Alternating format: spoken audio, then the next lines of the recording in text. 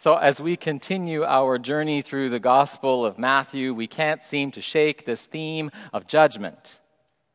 Not only does it persist in clinging to us, hounding us through the pages of Matthew's Gospel, in today's reading that Alma Jean read for us, it almost seems to intensify the theme of judgment. This is the good news of Jesus Christ, Alma Jean dutifully read. But it seems like anything but good news to us sometimes. It seems like bad news to our ears when we hear those words of judgment. The truth is, we are a judgment-averse people. We don't like to hear about it, and we dread to think about it. It makes us uneasy, uncomfortable. Talk of judgment in Scripture sets our teeth on edge.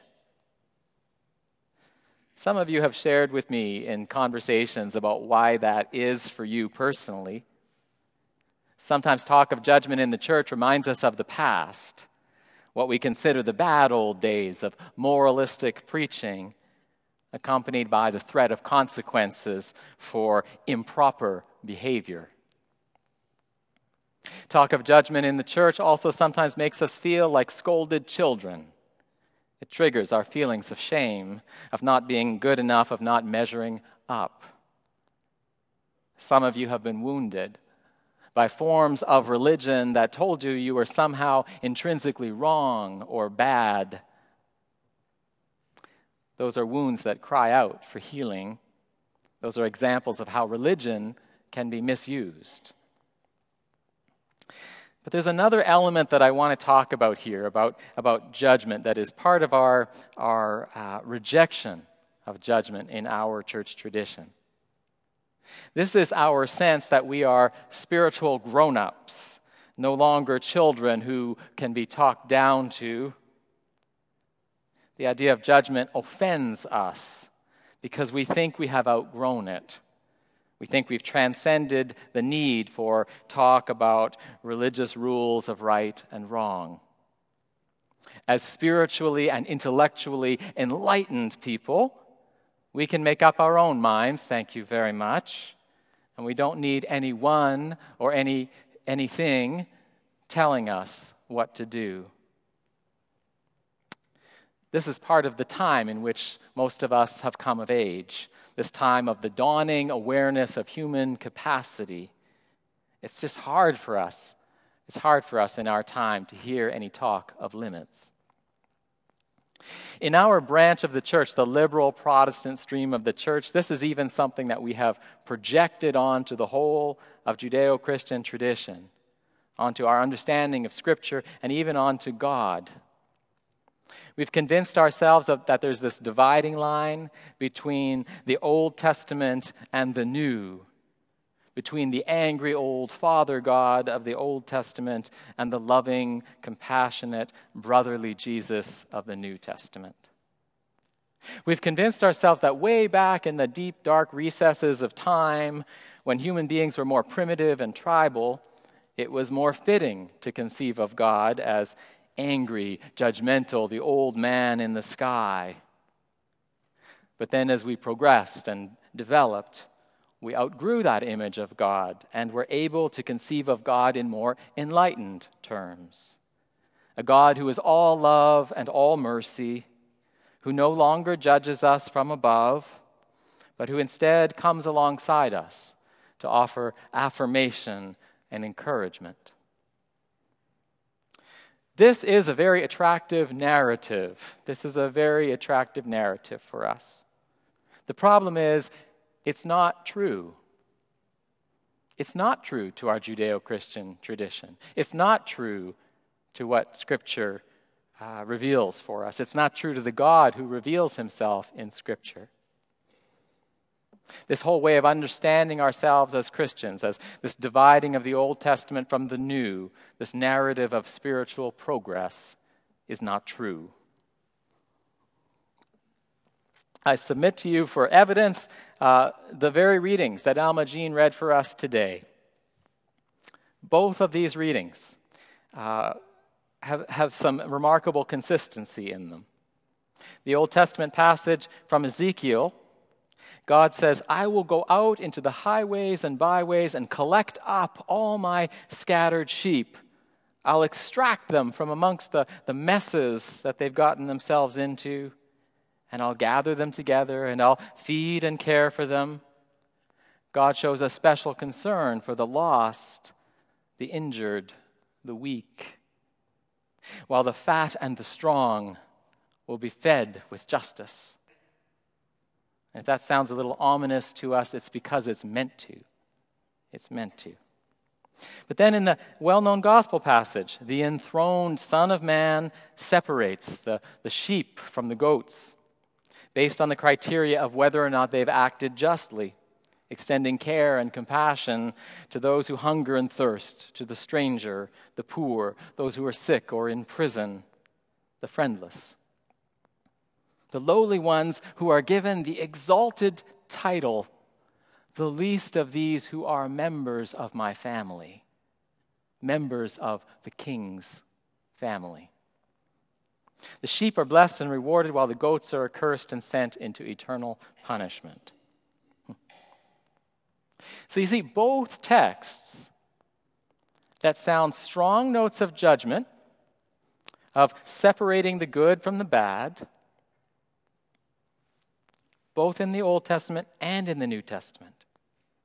Despite what we may have thought, there is this remarkable consistency between the God we meet in the pages of the Old Testament and the God we meet in the person of Jesus.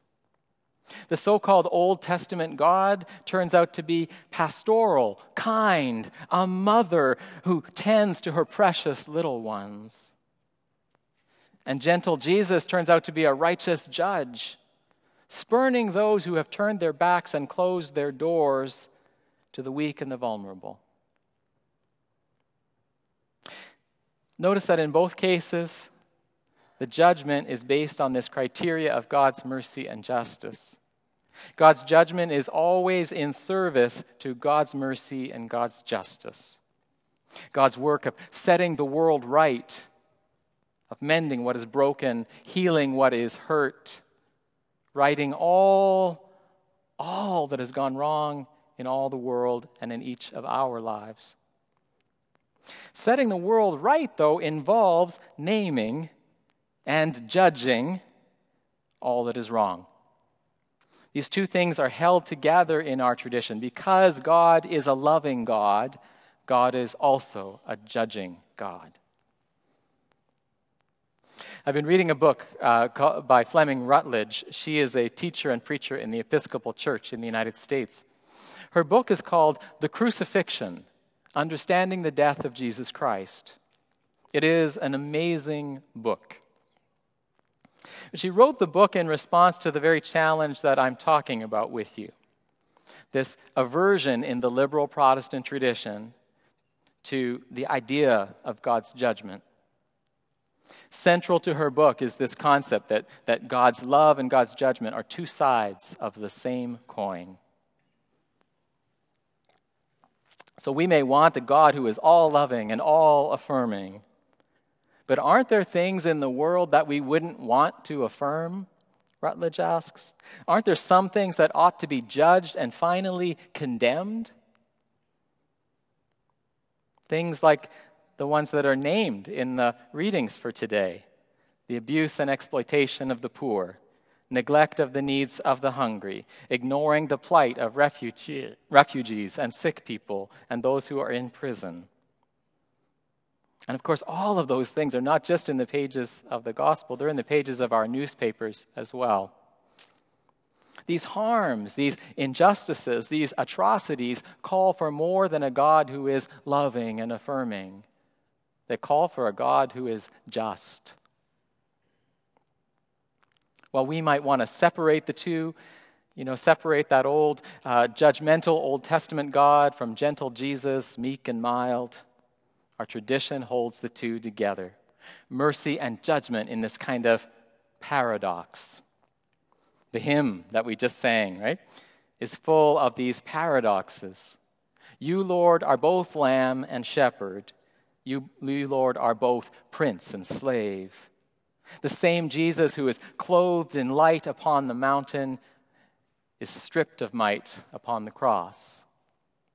This is the God we worship. Another reason I think we struggle with this idea of God's judgment is because we're afraid of what it might mean for us. We hear the threat in the words from Ezekiel, "The fat and the strong will be fed with justice." Now, don't take this the wrong way, but many of us can see ourselves in the words, "the fat and the strong," right? Yeah. It's a metaphor in the Bible for those who are well off, those who are privileged. It's for the people who are not in the categories that Jesus names, those who are not hungry or thirsty, those who are not refugees, those who are not sick or in prison, those who, in other words, most of us, most of the time. We, the fat and the strong, we worry about the risk of being judged. And Scripture says, so we should. So we should if we are not aligning our lives with God's purposes. But the fact that we are here, the fact that we're sitting in this place, listening, allowing ourselves to be judged by the Word of God in Scripture, suggests that we are willing to have our lives shaped by God, our merciful judge. We are here to listen for God's call. And as you heard right at the beginning of the service today, some of us have done much more than listen. We have responded. Some of you have put your lives on hold to welcome refugees who have come to us out of desperate situations. Some of you have had your lives upended by making a home for people in need. Some of you have experienced much grace as a result of that. Some of you have a vocation for knitting prayer shawls. Some of you have a vocation for bringing those to those who are sick and visiting with them, carrying always the power of God's healing grace with you. But regardless of where each of us is on our own journey of discipleship, we mustn't let our fear of judgment get in the way of hearing what God says to us. We must trust that God is, first of all, merciful.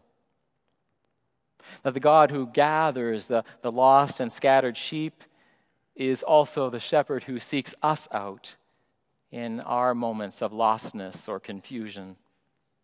That the King who is the friend of the poor and the hungry also welcomes us when we come begging for mercy, forgiveness, or understanding.